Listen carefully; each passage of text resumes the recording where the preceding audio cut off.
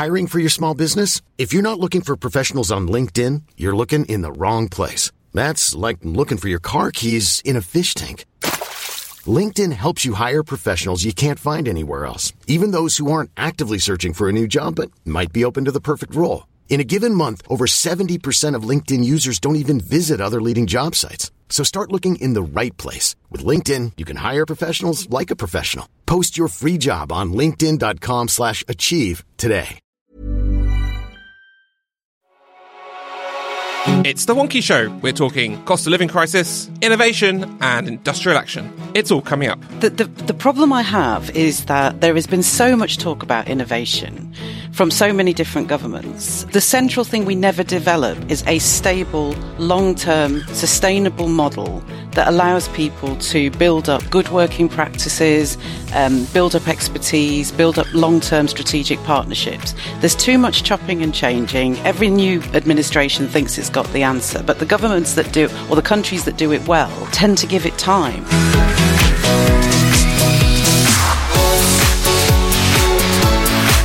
Welcome to The Wonky Show, your weekly way into this week's higher education news, policy and analysis.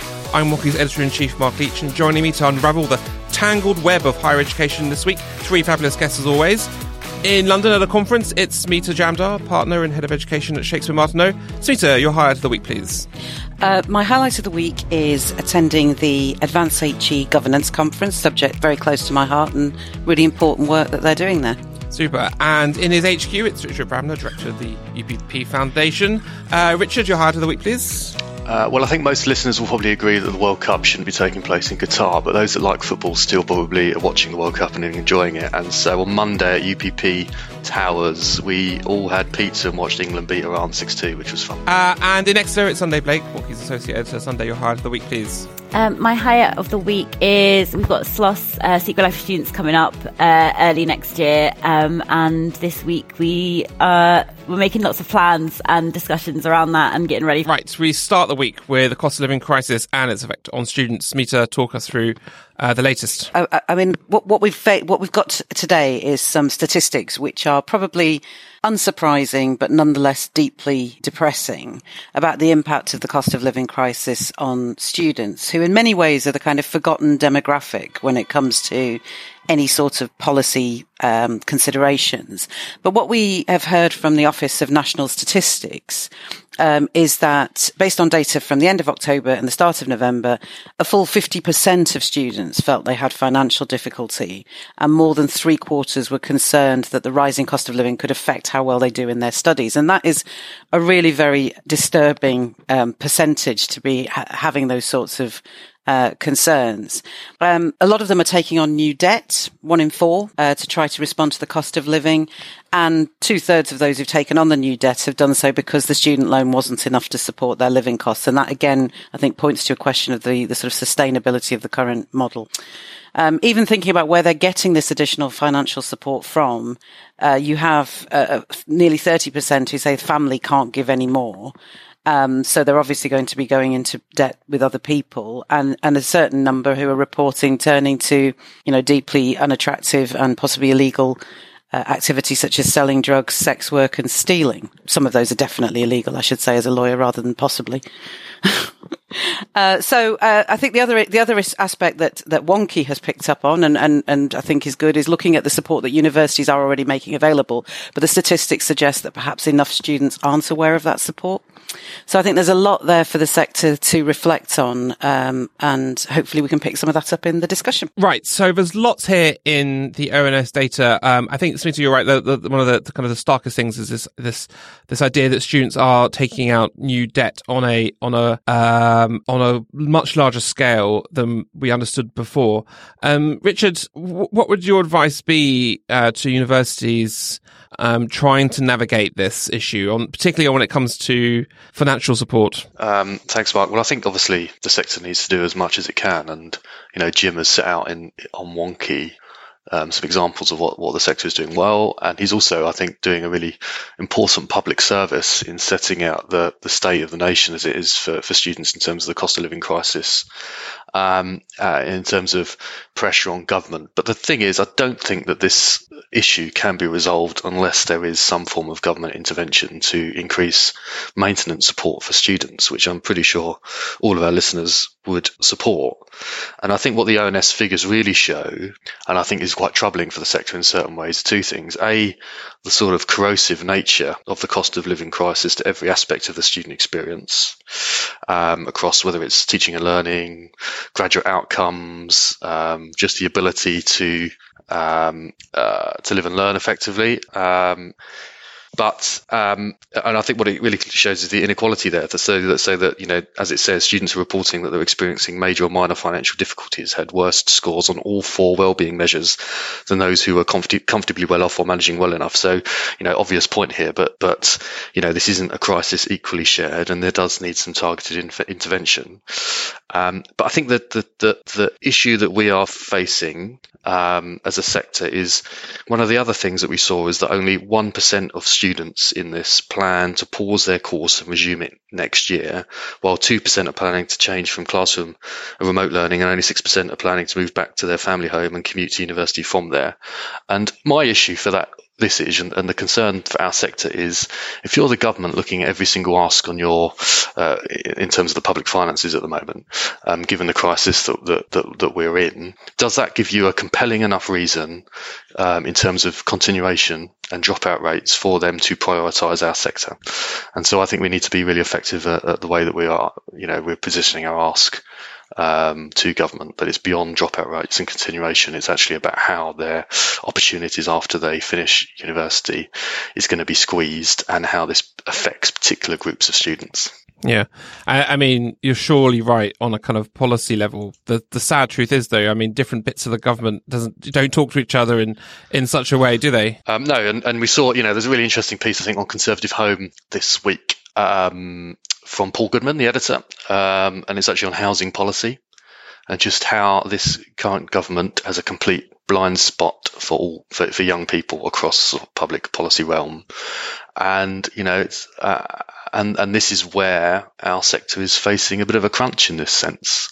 This government doesn't have an offer for young people that it needs to have, and there are going to be consequences for us and for them unless they can shift that. So, Sunday, you add a bit of an anecdote to this. So, we know that the data shows that students are saying that they are turning to things like selling drugs, sex work, crime, and in other ways to help pay for cost of living. Does that back up what you hear students are actually doing, and kind of is that a basket of things that's kind of really fair to put all together, or is there something else going on here about how students are trying to cope with what's going on? Sure. I think obviously those are quite sort of extreme examples. While the sort of number of students selling drugs and doing sex work the number of students declaring that they're doing sex work and selling drugs has gone up, it's really hard to get like an accurate and a true picture of this, just because of the multitude of reasons why someone wouldn't want to tell their institution that they're doing this. But I actually think that there's a sort of another issue within this, and that's not necessarily that more students are engaged in this type of activity, but actually the students that were already engaging in that type of activity are going to be making even more sort of risky decisions around that sort of behaviour. So, for example, if indeed more students are going into sex work, the market is oversaturated. What happens is students then start to offer more risky services, perhaps at a lower price, perhaps seeing clients at a higher rate. Students who are selling drugs might be dealing with like potentially more dangerous individuals. So it's not just that the number of students engaged in this type of behaviour is going up, but it's that the students who are already doing it and who are already quite vulnerable are now even more so vulnerable. And actually, it's not just things like sex works and drug selling. There are actually lots of types of work where students may be taking on longer hours and in more difficult conditions.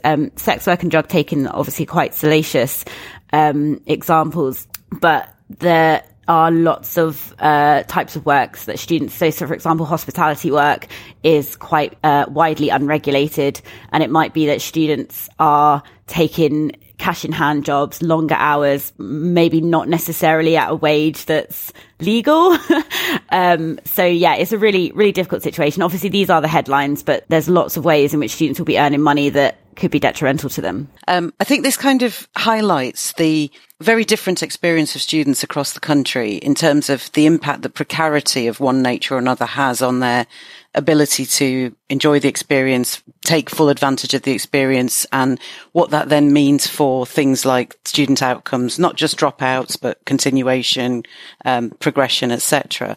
And we really need to kind of, as a sector, recognise that we're not probably cognizant enough of those very personal circumstances and what that is meaning for an increasing number of people in terms of how they engage with higher education. And so, we've talked about, the government stepping in. The other universities themselves obviously need to think about extenuating circumstances. I know Jim's article from earlier this month picked up that some universities have said, okay, financial distress can be an extenuating circumstance.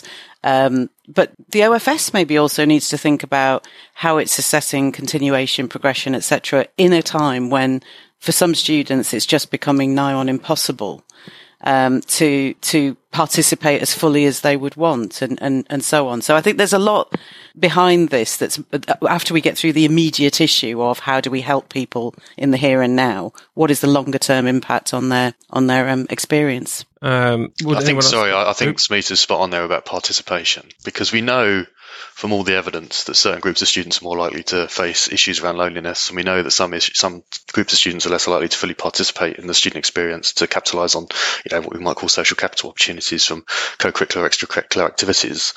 And this crisis is only going to exacerbate that particular issue, and it's why, as we said in the Student Futures Commission, it's so important to embed some of that activity where students can create relationships and develop skills and so forth outside of the curriculum, that we bring it into the curriculum and it's effective and accredited and adds value to what they're studying. I know that's a slightly different topic, but I think this sort of means that it's even more important than it was before. I think that's right. I mean, Sunday, the belonging research backed that up, didn't it? But the bottom line is that unless students can afford to be at university, then you kind of talk about belonging is sort of a bit further downstream. Sure. And do you know what? It's not just in, like, everyone's mind automatically goes to that sort of extracurricular social capital element of the student experience.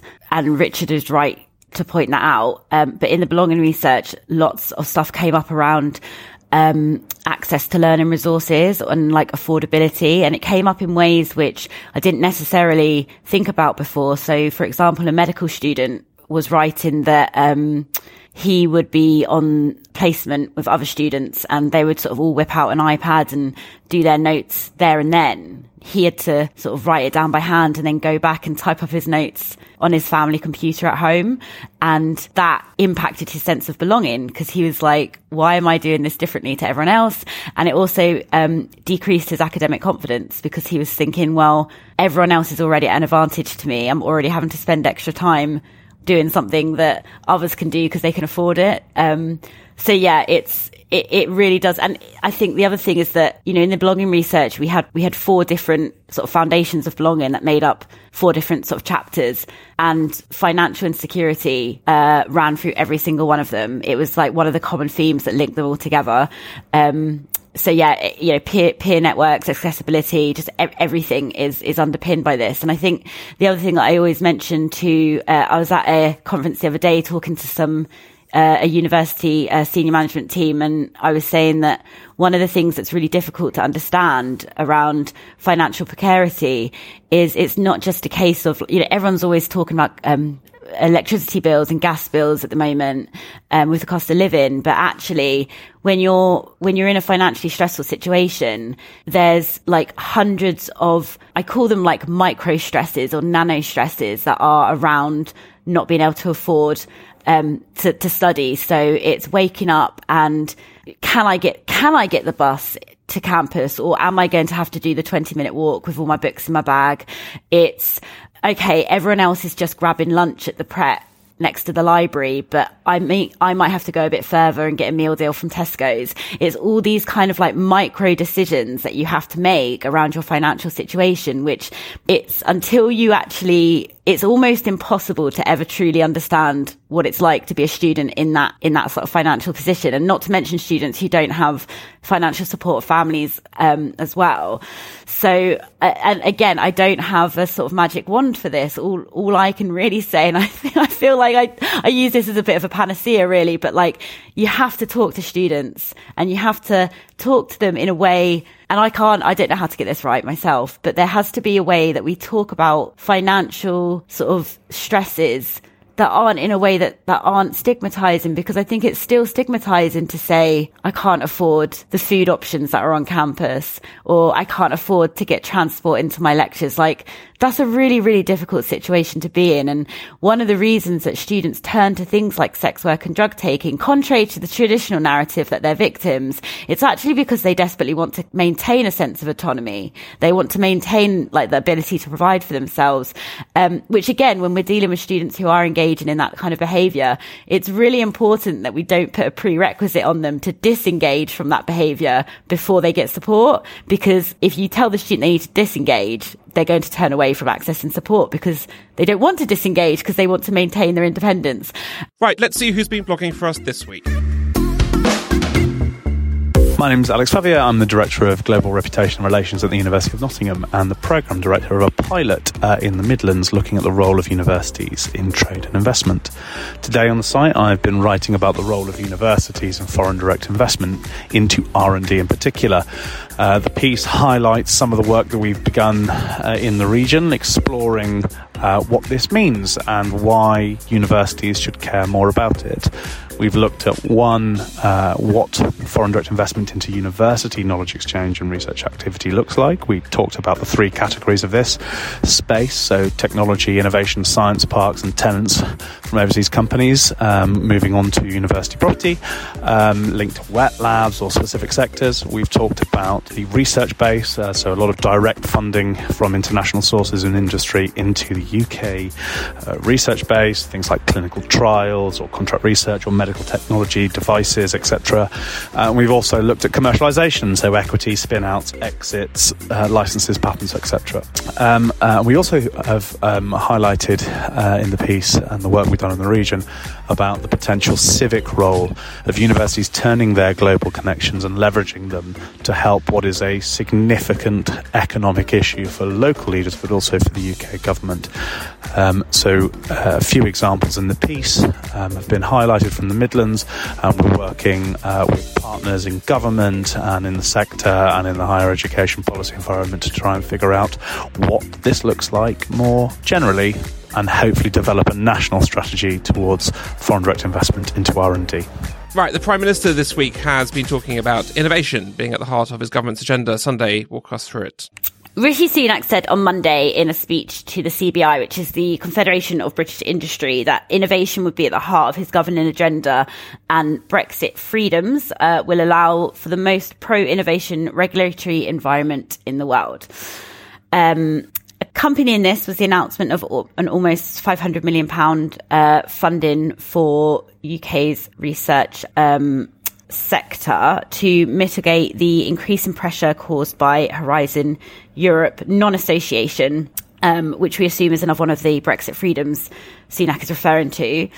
Of this £500 million, 100 million is for QR funding for English universities, and there is also just over 7 million each for both the UKRI World Class Labs Fund and Research Capital Investment Fund. The announcement referred to additional funding for the devolved administrations understood to be in the region of tens of millions of pounds. And on Wednesday, University Scotland insisted that this money should be ring-fenced by the Scottish Government for universities, noting the plunging investment in research in Scotland. And then on the site, Tim Fannin and David Marlowe have been arguing this week that the government's appreciation of the importance of research, development and innovation in driving up the country's long-term growth rates is welcome, but that making it work at a local level, which is what the government does intend to do, still needs thinking about much more carefully. Right. So it's kind of good news, isn't it, Richard, that Rishi Sunak is talking about innovation a lot more? Yeah, no, it is good news. And I think whilst he didn't actually say the words levelling up in his speech, there does seem to be, I suppose, in this part of our sector, more of a continuation of the sort of Boris Johnson agenda than the sort of Liz Truss interregnum. And clearly there was a recognition, I think, in the Autumn Statement, wasn't there, of the role that universities can play in revitalising certain places and what we lazily call left behind towns and so forth. So that is good news. There's obviously a good challenge. I thought that piece around sort of the place-based element of R&D on One Key was really, really fascinating, actually. And it does go to the heart of what we talked about, I suppose, a few years ago at the Civic University Commission around making sure all of your activity, in this case R&D, is hooked into the needs of its place and having sort of a really robust understanding through data analysis, through stakeholder engagement, through understanding what the local population wants of what those needs of the place is, rather than what is the predilections of the university, what have we always done, and so forth. Actually hooking our R&D strategy around, what is needed by our partners is a much more sort of nuanced and different conversation than what we've always done, and the sort of incidental benefit that R&D can bring to a region. Smita, at risk of triggering you on your pet issue, which I agree with you most of the time on, but the government is framing this as kind of a consequence of our Brexit freedoms, and that's going to allow for a more pro-innovation economy. Do you think that stacks up? Of course it doesn't stack up. I mean, it's complete twaddle to link this to Brexit freedoms. I absolutely agree with Richard and the Prime Minister that it's important that we focus on innovation, and anything that can be done to stimulate it is fantastic. I'm not currently seeing anything that we couldn't have done whilst we were in the EU if we really wanted to. And some of the stuff that they're trying to replicate now is stuff that would have been funded by EU money. But let's not get hung up about Brexit, which I know is supremely ironic coming from me as a person who's not yet moved on in the slightest, but never mind. The problem I have is that there has been so much talk about innovation from so many different governments, but the central thing we never develop is a stable, long-term, sustainable model that allows people to build up good working practices, build up expertise, build up long-term strategic partnerships. There's too much chopping and changing. Every new administration thinks it's got the answer, but the governments that do, or the countries that do it well, tend to give it time. And what we don't need in innovation is more innovation policy. We just need space for the actors, the different constituent people who actually innovate, to have the freedom to do it. And to not see universities as a key part of that, as, sometimes the commentary is so much around, well, this is, employers, we're going to put everything in the hands of businesses. Unless you recognise the role that universities already play in the innovation ecosystem and the value they bring to it, and the fact that businesses would be far better off working with them rather than trying to do stuff entirely on their own, you're never going to get the real value that a good innovation ecosystem can deliver. And that's what depresses me. I was surprised when it was framed as, it's great to see they're interested in innovation. Every government, as long as I can remember being interested in politics, has claimed to be interested in innovation, but they've never quite been able to trust the key players enough to give them time to deliver what they could deliver. Does that make sense? Yeah. I mean, also, a lot of money is needed as well, right? Yes, absolutely. I mean, you can tinker around at the edges, you can put bits and pieces here, but if we have an innovation problem, we need to invest heavily in it. I mean, this is back to where levelling up cannot just be a bunch of tweaks. If we're really serious about it, it needs mega investment in infrastructure, in R&D and innovation, in skills, in all those things. And I know that government's got their hands tied at the moment because of the state of public finances. And so we are kind of making do and mending a bit. But ultimately, if we want to make a step change, it's going to take some real money. Richard, how do universities position themselves then as part of this answer? I think obviously universities need to position themselves as part of the solution and work in partnership with whichever government's in power around their priorities.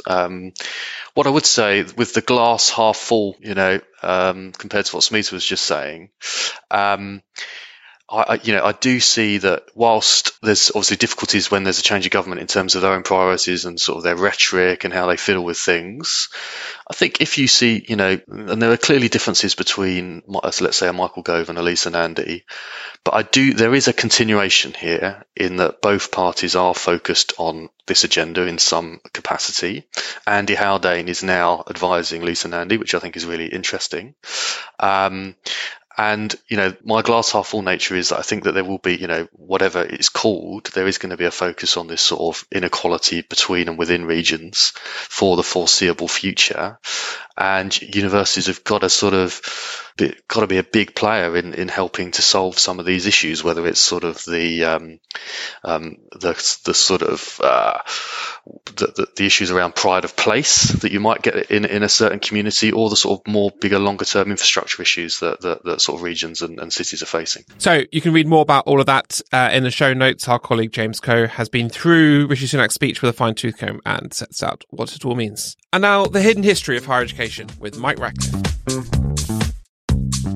The end of the binary line, the divide between the autonomous sector of universities and the public sector of higher education institutions, comes in two chunks.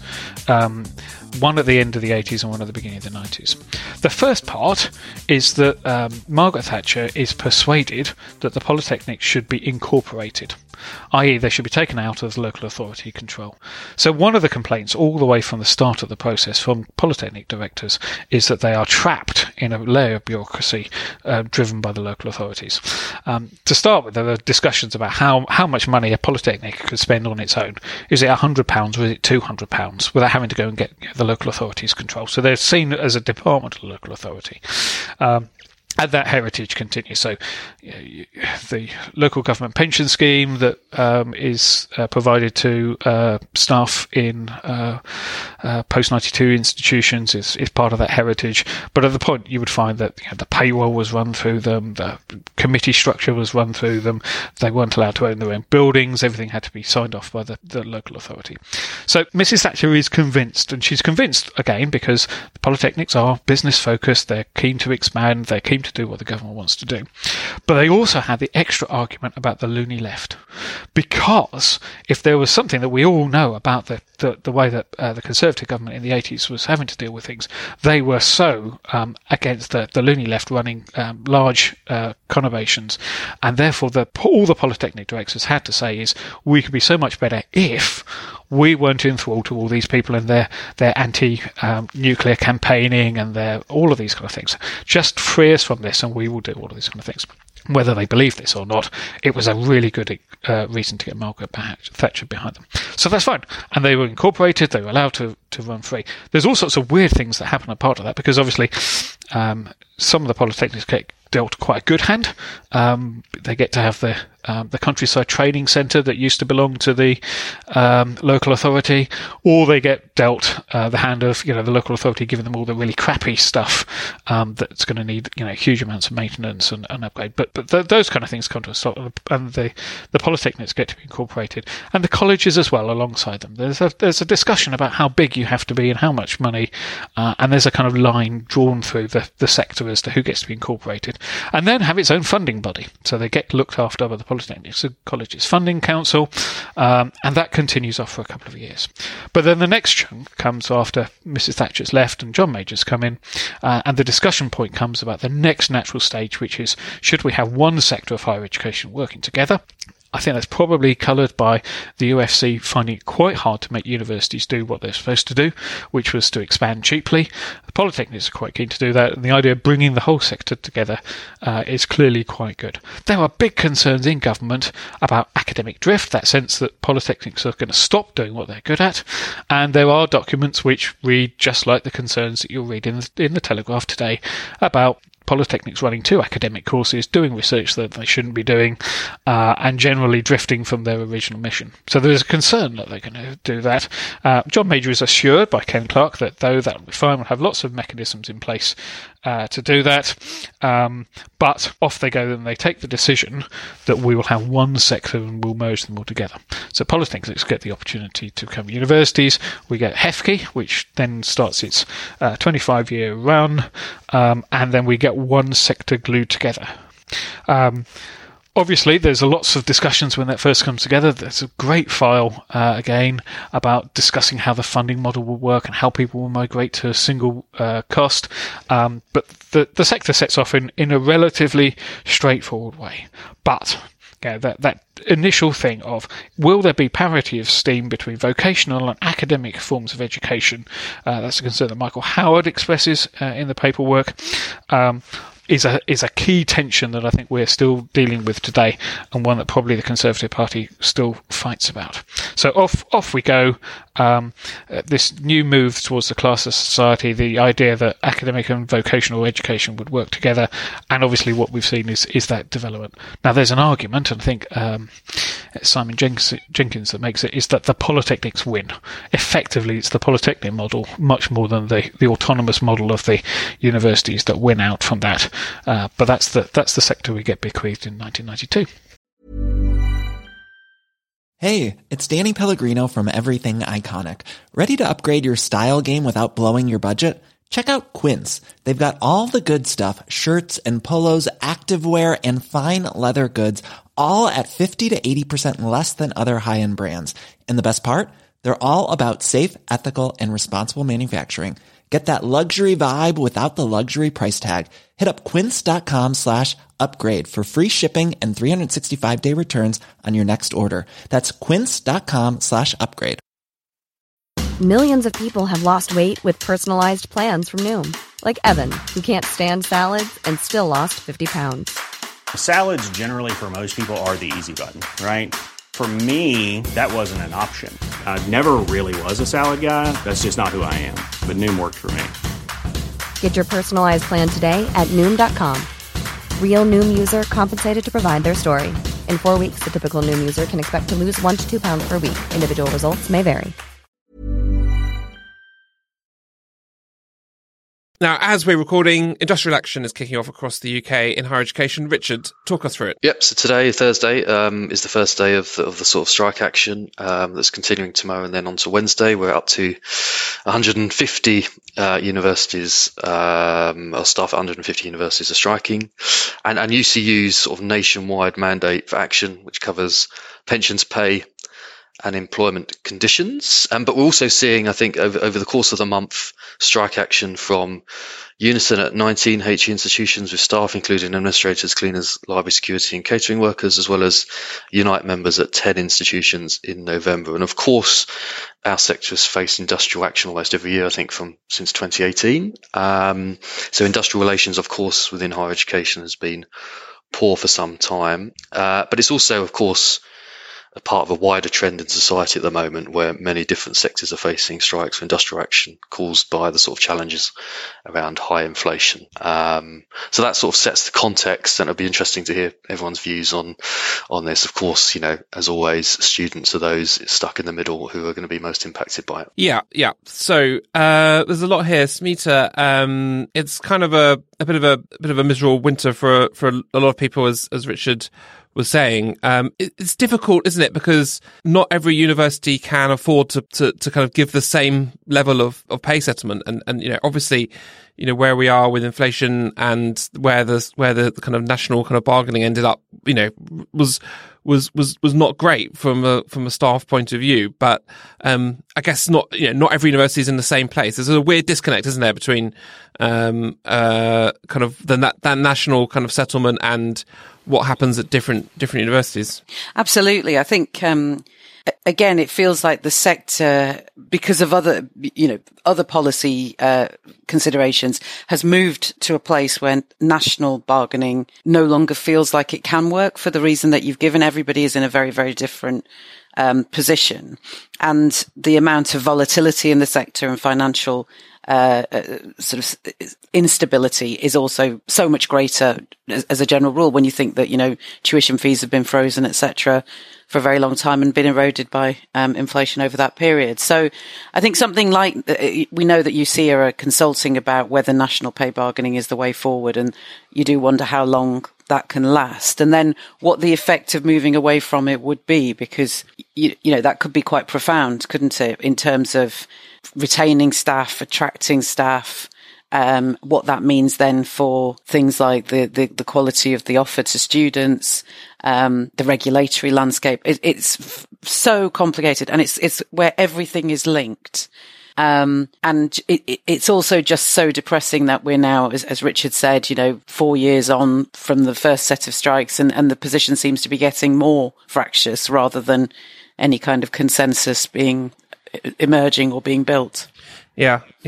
I mean, Sunday, there's an argument that says, UCU's real fight here is with the government for continuing to cut funding to higher education year on year by keeping the fee cap frozen, and the kind of action is misplaced, and they should be taking this to the government, not vice chancellors. So yeah, this is a really fair argument to be made, and I think that it speaks to the sort of complexity of the higher education sector and its funding model. So we saw a similar sort of almost like arguably misdirection during COVID, when student union officers were half of them were sort of directing their requests for refunds at their institution, and half of them were sort of approaching the government and saying that you need to look at loan forgiveness or something around the payback because we haven't had the student experience that we wanted.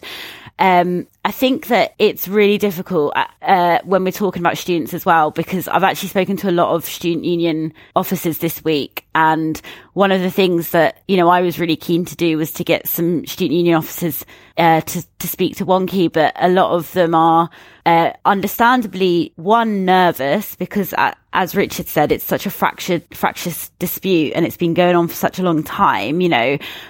It's got to the point now where it's almost like an annual event, right? The annual UCU strike. But also because it's so complex and it's so difficult to understand, unless you're sort of, really, you've got a really, really firm grasp of pensions, of higher education funding system. It's almost difficult to comment on, really. So, I guess to cover this from the other angle, Richard, then, I mean, the pay settlement was extremely tough. The cost of living crisis is extremely bad at the moment. And people are very worried about winter to come. And there are significant issues with the USS pension scheme in particular. Make the case for industrial action. Well, that's interesting, to make the case for industrial action. I think the strongest case that the union has is how is the treatment of sort of junior academics in the system, the precariously. And I think that they would receive a wide and politically wide groundswell of support if they really honed in on that issue. And actually, I think that there'd be an open door to some extent within universities and senior management in the sector, and working with government to how we can resolve this particular issue. The problem that I have got with this whole system is that the easiest thing to do on a podcast like this is to say both sides should sit around the table and negotiate and come up with a settlement. And isn't it awful? But the fact is, the union, the academic community have elected a very hard left Marxist sort of trade union who believe in their sort of theory of change is not about negotiation. It's about all or nothing. It's about there are winners and there are losers in this, and we're going to win at all costs. And they don't prioritise their asks. There's a sort of lack of interest in compromise and collaboration. There's a real failure to sort of recognise, as you alluded to, Mark, the sort of external environment and what's inside and what's outside of employers' control. I found it fascinating that in all the sort of commentary, Joe Jo Grady focuses on vice chancellors, their failure of leadership, and it's all down to them, is the quote that she says. But there's no pivot to government intervention on this whatsoever. And if you actually, look at some of the other trade unions and read what they're saying or listen to what they're saying, yes, they'll complain about management and leadership, but then they'll pivot and say, actually, the conditions, the external environment, we need government support or government intervention to help resolve this. But she doesn't do that, which I find fascinating. And also, there's a real personalisation of this campaign towards university administrators, managers and leaders. And within that sort of, within that type of campaigning, I think it's very difficult to actually come up with a negotiated settlement and negotiate and compromise and come up with something which is at least viable for the foreseeable future, and come up with a roadmap of how we tackle some of these really challenging issues, which are often outside of employers' control because of the sort of funding constraints which they're in. Smita, as we've got you, I want to bring you back to this question of students and consumer rights and refunds that Sunday mentioned. This is has been a perennial ever since for industrial action in the past and also in COVID for different reasons. Can you just walk us through where we've got to with that issue and who's responsible for what? Just because it is really confusing, isn't it? It absolutely is. And where have we got to? The answer is probably not nearly as far as we need to get to have a real clear understanding of it. So the position is obviously we've had several rounds of industrial action.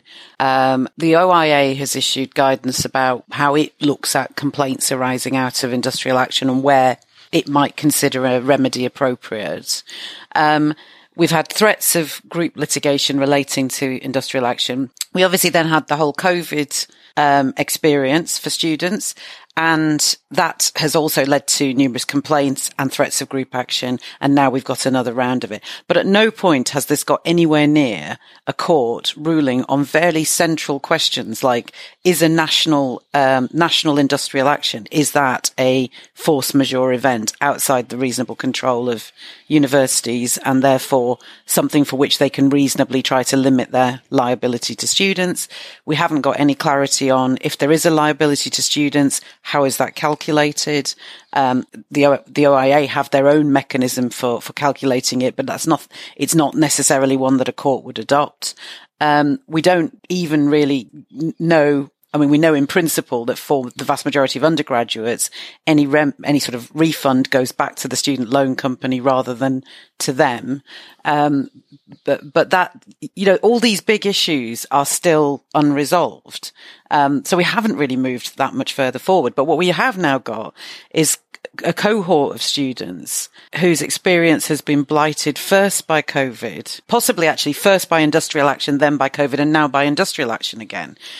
So the arguments that we might have deployed in the past of, this is affecting a small minority of students for a relatively small proportion of their courses is becoming a bit more questionable as well, if it's different types of disruption over a period of time. So we really do need to see some, principles being well established, just so that the sector can then start preparing in light of those. But I'm afraid from a legal perspective, we're no nearer those. Yeah, I just wanted to come in on a slightly different point on the pensions issue. And it just seems to me no sense that UUK leads on this particular issue. And I really do think that it should be UCIA that takes control of all of these issues from an employer side.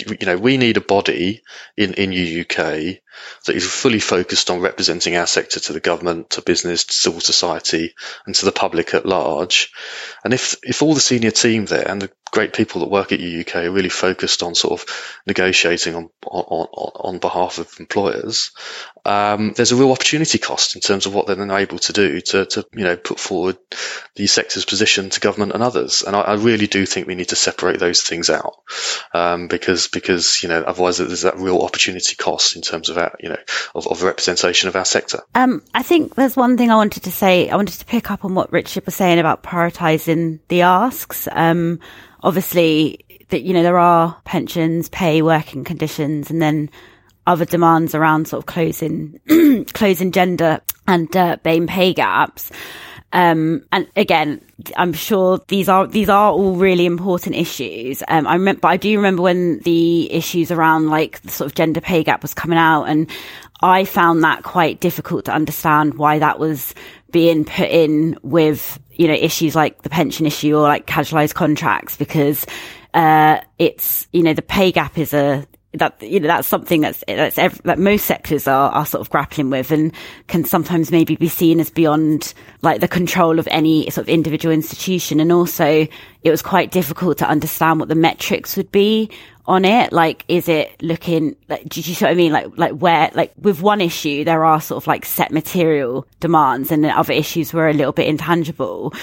But I do think that when we're saying that, you know, UCU are not prioritising their demands, it's really important to understand the sort of inner union relations that are going on. Like, it's not a case of sort of the leadership of the unions putting down everything that they can think of to strike over. It is the reason that gender pay gaps and issues affecting sort of people earlier in their academic career were being sort of put down was because when the pension dispute was going on, a lot of younger members or members earlier in their career in the union went on strike and voted for strike action in solidarity with their colleagues who were having their pensions, in their words, like sort of stolen from them. So then when it came to these extra issues around, you know, casualised contracts for young members of staff, gender pay gap, a lot of the sort of like earlier career academics felt that they were then being supported by the people that they supported. So it's kind of this case of having a diverse union body with different issues affecting them. And then obviously this sort of concept of solidarity. Well, you supported me on my pension issue, I'll support you on your casualised contract issue. And obviously from the outside, that just looks like, oh my goodness, they're throwing everything on the table. But there's a lot of sort of like union politics going on. And with that list, it isn't just a case of sort of putting everything on it. So that's about it for this week. Remember to dig a bit deeper into anything we discussed today. You'll find links in the show notes on wonky.com. Don't forget, you can subscribe to the podcast automatically. Just search for The Wonky Show via Spotify, Acast, Apple or Google Podcasts, or wherever else you listen. And to keep you and your organisation ahead of everything that's going on in UKHE, do head to the website to find out more about our subscription services. So thanks very much to Smita, Richard, Sunday and everyone at Team Wonky that helps make the show happen behind the scenes. Until next week, stay wonky.